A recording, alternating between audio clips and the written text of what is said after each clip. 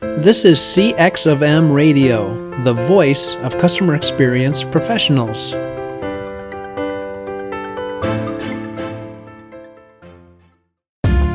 Welcome to another episode of Press 1 for Nick. Your host, Nick Glimsdahl, is the Director of Contact Center Solutions at VDS. Through conversations with customer service and customer experience leaders, Nick and his guests exchange insightful stories, best practices, and invaluable lessons they have learned along the way.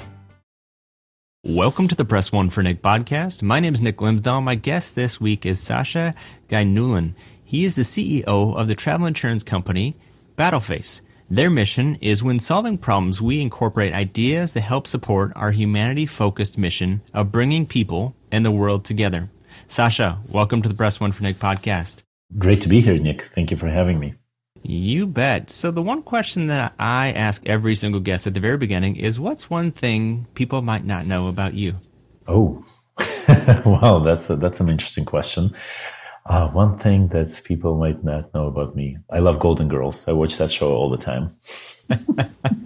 I love Golden Girls. The thing I didn't expect Sasha to say for 500, please. Very, very awesome. So let's talk about back, 23 years ago, 1999, for about 4 months, you were a customer service representative at another company. You know, since this is a customer service podcast, what did you learn about that time as a customer service rep, and what have you brought with you over those 23 years?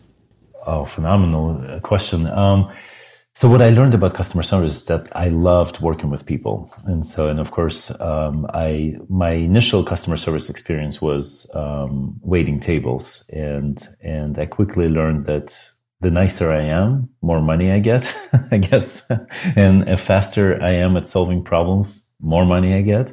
And it was just really natural to me to really work with people face to face. But on the customer service side, it was the opposite, right? Because when you're waiting tables, you can see the reaction, you can see the body language, and you can make your decisions really, really fast as soon as you walk into the restaurant or to the dining room, and you know exactly how you need to be reacting with people. In the telephone call center environment, you don't see the person that you're talking to, so it was a very, very unique experience at first, is how to pause and listen instead of, obviously, in the restaurant world, you look. And how do you actually hear the person first? And so that was the biggest skill that I had to overcome. And of course, I'm not from the United States. For me to learn every single accent within the US was also challenging as well. And because not everyone speaks the same in America. And that's something that I think was very, very key for me. And that's what I've taken forward since the early days, is being able to listen without looking at a person. Yeah, it's so interesting that you used it to your advantage first, because you're like, hey, I'm going to make more money if I just acknowledge what they're doing, I hear what they're saying, I look at the nonverbals and maybe ask that clarifying question. But when you don't have that visibility, you have to pay more attention to the things that you can control, which are your listening ability, and focus on that first. It's tough to do sometimes in the moment, specifically in customer service, because in some cases, you already know what the answer is over the first three words that they're saying, and it's how do I hear them out all the way, provide that empathy perhaps, and then respond. And I think we can talk about that a little bit later, but I just think it's so interesting on how people have a different perspective, or when they got into customer service from the very beginning. Yeah, for sure. And especially in the customer service environment, you know this very well. Everyone's on a time crunch, right? You got to answer within this, how fast here, you got to have a talk time. And that was challenging for me as well, because first of all, I would be listening, trying to understand, and at the same time, translating it in my head, and then translating it back into English. And so, I think, my challenge was in all different directions, that how to actually stay within those time limits. And but then that also was kind of that's the part that I didn't like as well. The part of trying to wrap the phone call within a certain period of time, because I found that a lot of customers liked to talk to me as well, and I often was longer, in terms of my talk time, right? It was much longer than the average that it was supposed to be. But then I quickly changed and went into emergency medical assistance field within TravelGuard and travel insurance company that I was working for. And then, of course, you can't cut people off there because they're in the middle of emergency. And this is where I really, really blossomed, because I was in my environment and my element of really just concentrating on how I can help you as a person. Yeah, I really enjoyed that. So let's switch back to the company that you've founded, not the one that you worked with 23 years ago, even though you've brought a lot of that information forward. But, what does it mean to have a battle face? So to have a battle face is essential kind of peace of mind, security, reliability, strength, and a company that you can trust. And even internally, when we look for people, we're always looking for people that are so eager to help others.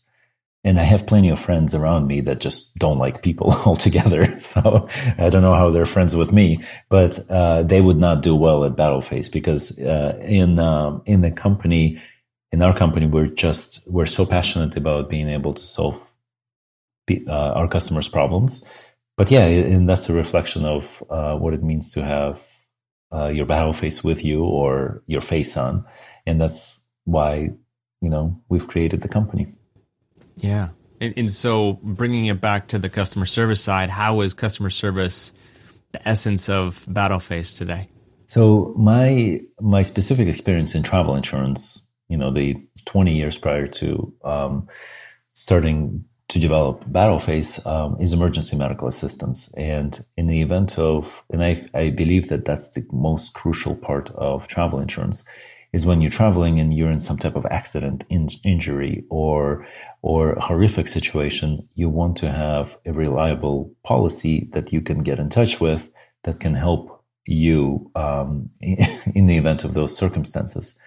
And what we started to see as a team, and our co-founding team of Battleface comes from all aspects of travel insurance background, rather creating products or systems or marketing and so on.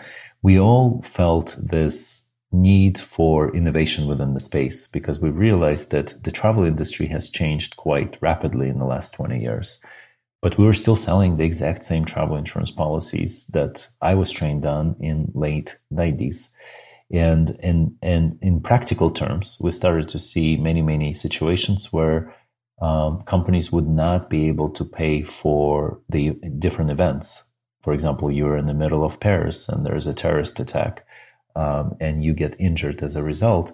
Your claim might be denied because war and terrorism is one of the main exclusions on travel insurance policies.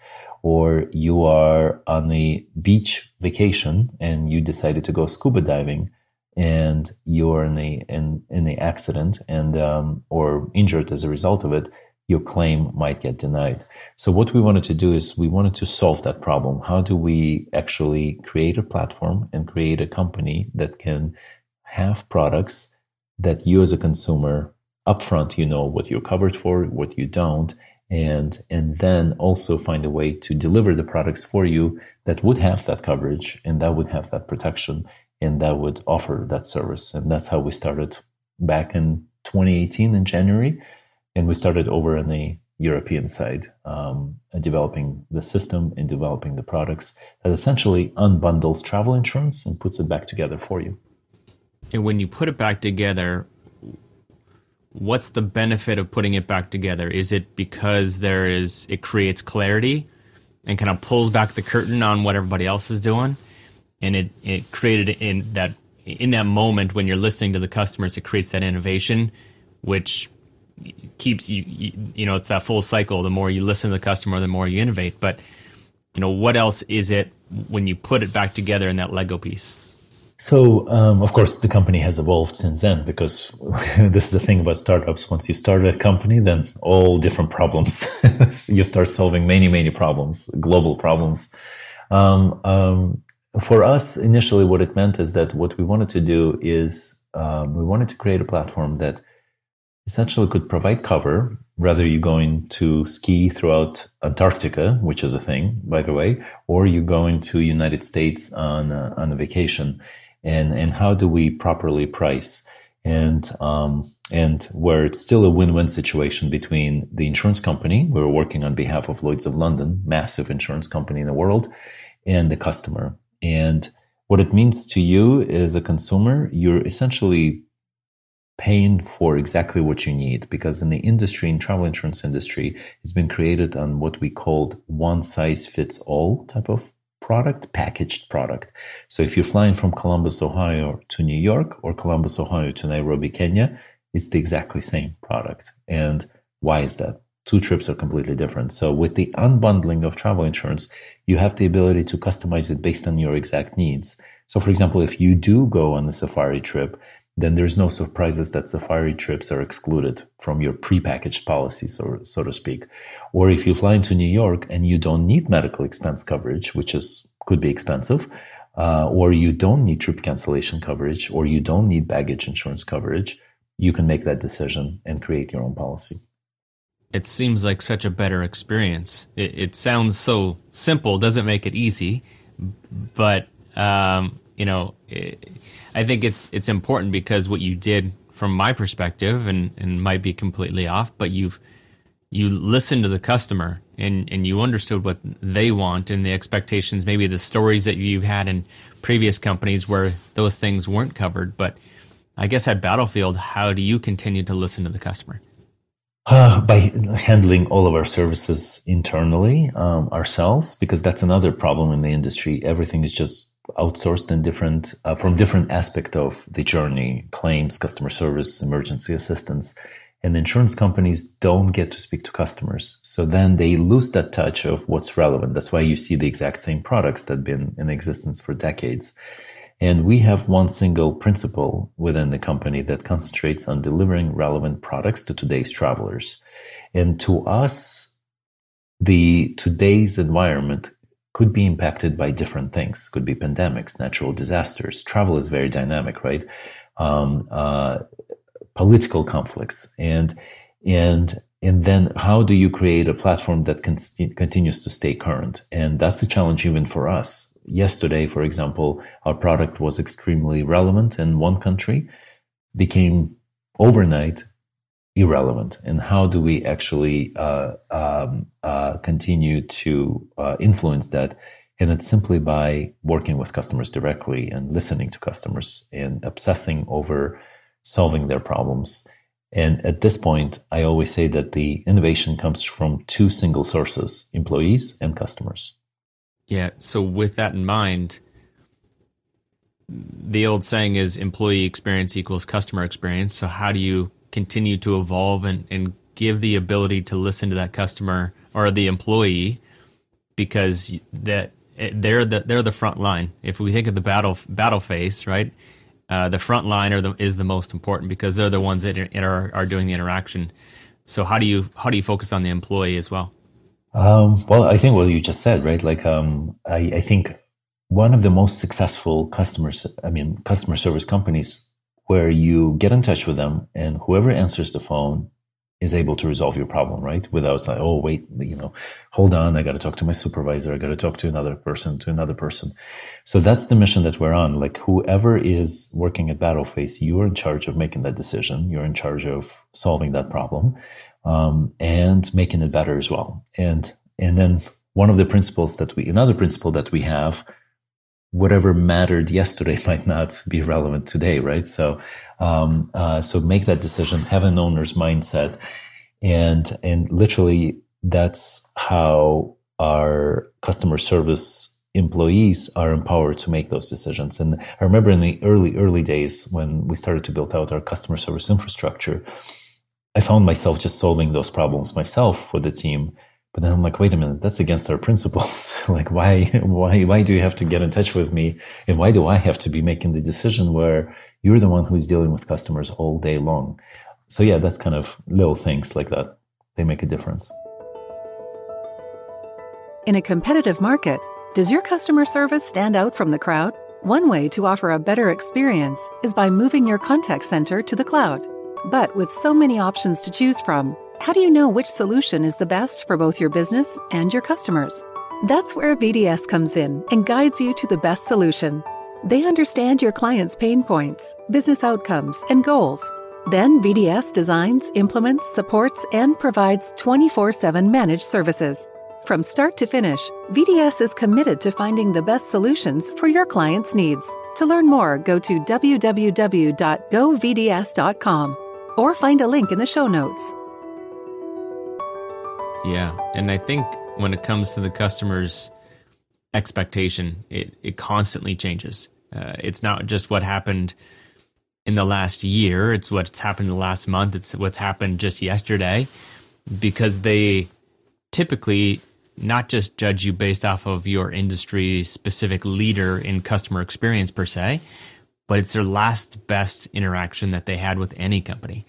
And so how have customer expectations changed from your perspective since you started Battleface?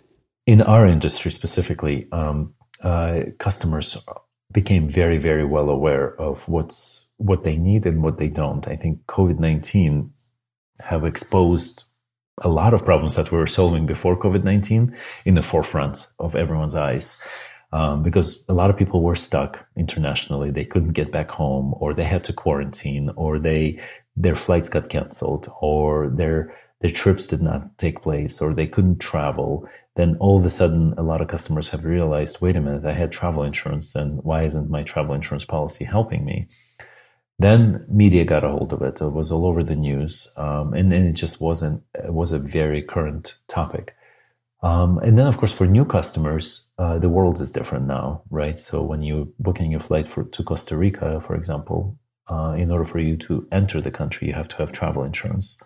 So that changed as well. I think before COVID-19, or just in the early days of me entering the travel insurance market, a lot of people didn't know what it is. Like, my mom still thinks I'm a travel agent, so it's like there's a big kind of like question mark. There was a big question mark in the insurance industry as a whole, right? Because people don't trust it. People, we tend to question the decision making. But then once it comes to travel, it's even, I think it's more of an enigma as well. And there's different studies out there. For example, here in the United States, before COVID-19, only 20% of people bought travel insurance. Now that number is up to 60%. And it has to do with education and knowing exactly what you need, what you don't, and what exactly you are looking to protect yourself against. And this might be another podcast episode, but what's the best way to educate the end user, the customer, the traveler today? Here at Battleface, what we do is we start the conversation. Here's what we don't do. Because there's that big misconception, going back to my mom again, right? She would never buy travel insurance or an insurance policy unless she can find a way to use it. If she doesn't use it, she thinks that she wasted her money. So, and we found, when we started to work with customers directly, when we started to grow so fast, I realized that everyone had different expectations about travel insurance, or different knowledge, or different countries are different. For example, in the United Kingdom, consumers know exactly what they need, and it's a very mature market. And it tends to be with the countries that are nationalized healthcare. They know that they need travel insurance, and versus to an American market, so for me what was easiest to start. Here's what we don't do. Here's the biggest misconceptions about travel insurance, but here's what we do. And I think that conversation, that honesty, really, really won so many customers where they didn't feel like we're just trying to sell the product to them. What we wanted to make sure is that we're the right partner for them, and that we're the right company for them. And if we couldn't do something, we would definitely find another company that would be able to provide the right products for them.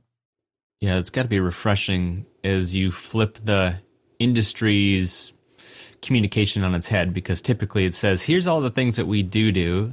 And then on the small little asterisks in size 5 font, it says, oh, except for, right? And you mentioned the things that they don't cover. So it's all about communicating and educating along that journey, regardless if they work with you or not. Hopefully they do, because it's good for business. But it's about creating value and adding value and educating and guiding them. And the more that you do that, from my perspective, the more trust that I have in the value that you're bringing me, because I know there's no gotchas, there's no loopholes. All the I's are dotted and the T's are crossed, and it just provides peace of mind that I know I'm covered if I need to be covered. If something were to happen, I know Battleface has my back. That's right, and it definitely is kind of if you have that as part of your mission, and if you have that transparency as part of your culture, I think then it's definitely is the right. You develop the right relationships for the right reasons as well. And those are long-term relationships. And then another aspect is, I think, making the right decisions as well, because the insurance industry has been around for centuries, right? So, and we're still dealing in an industry that hasn't really innovated at all. So there is an element of what we do that also has to be questioned constantly. You question yourself as well. I remember this example over in the European side, when COVID-19 was blowing up. There was a lot of cancellations, and within the insurance industry, when you buy a policy, if you don't cancel within 10 days, that was on the European side, you don't get your money back. It's kind of like the look back period. But the uncertainty of the travel industry, you didn't know if you're going or not. Your flight could be canceled 10 minutes before you're heading out to the airport, just because there was a government travel warning or things just didn't go as planned. So we were just scraping that policy on the go, because I remember the first customer calling in and saying, I'm on the way to the airport, and I just got a text message that the flight got canceled, and I'm going to get my money back from the airline. And that was the right thing to do for the airlines. They were either giving you a credit or money back, depends on the time, I guess, when that was happening. And then I'm looking at the policy, I'm like, technically speaking, you won't get your money back for the premium that you paid, but it's such a wrong thing to say. So you have to go with the gut, right? So I'm like, oh, no problem. We'll reimburse your money back. And in the back of my mind, I was saying like, well, I'll deal with the insurance company later, because it was Lloyd's of London at the time.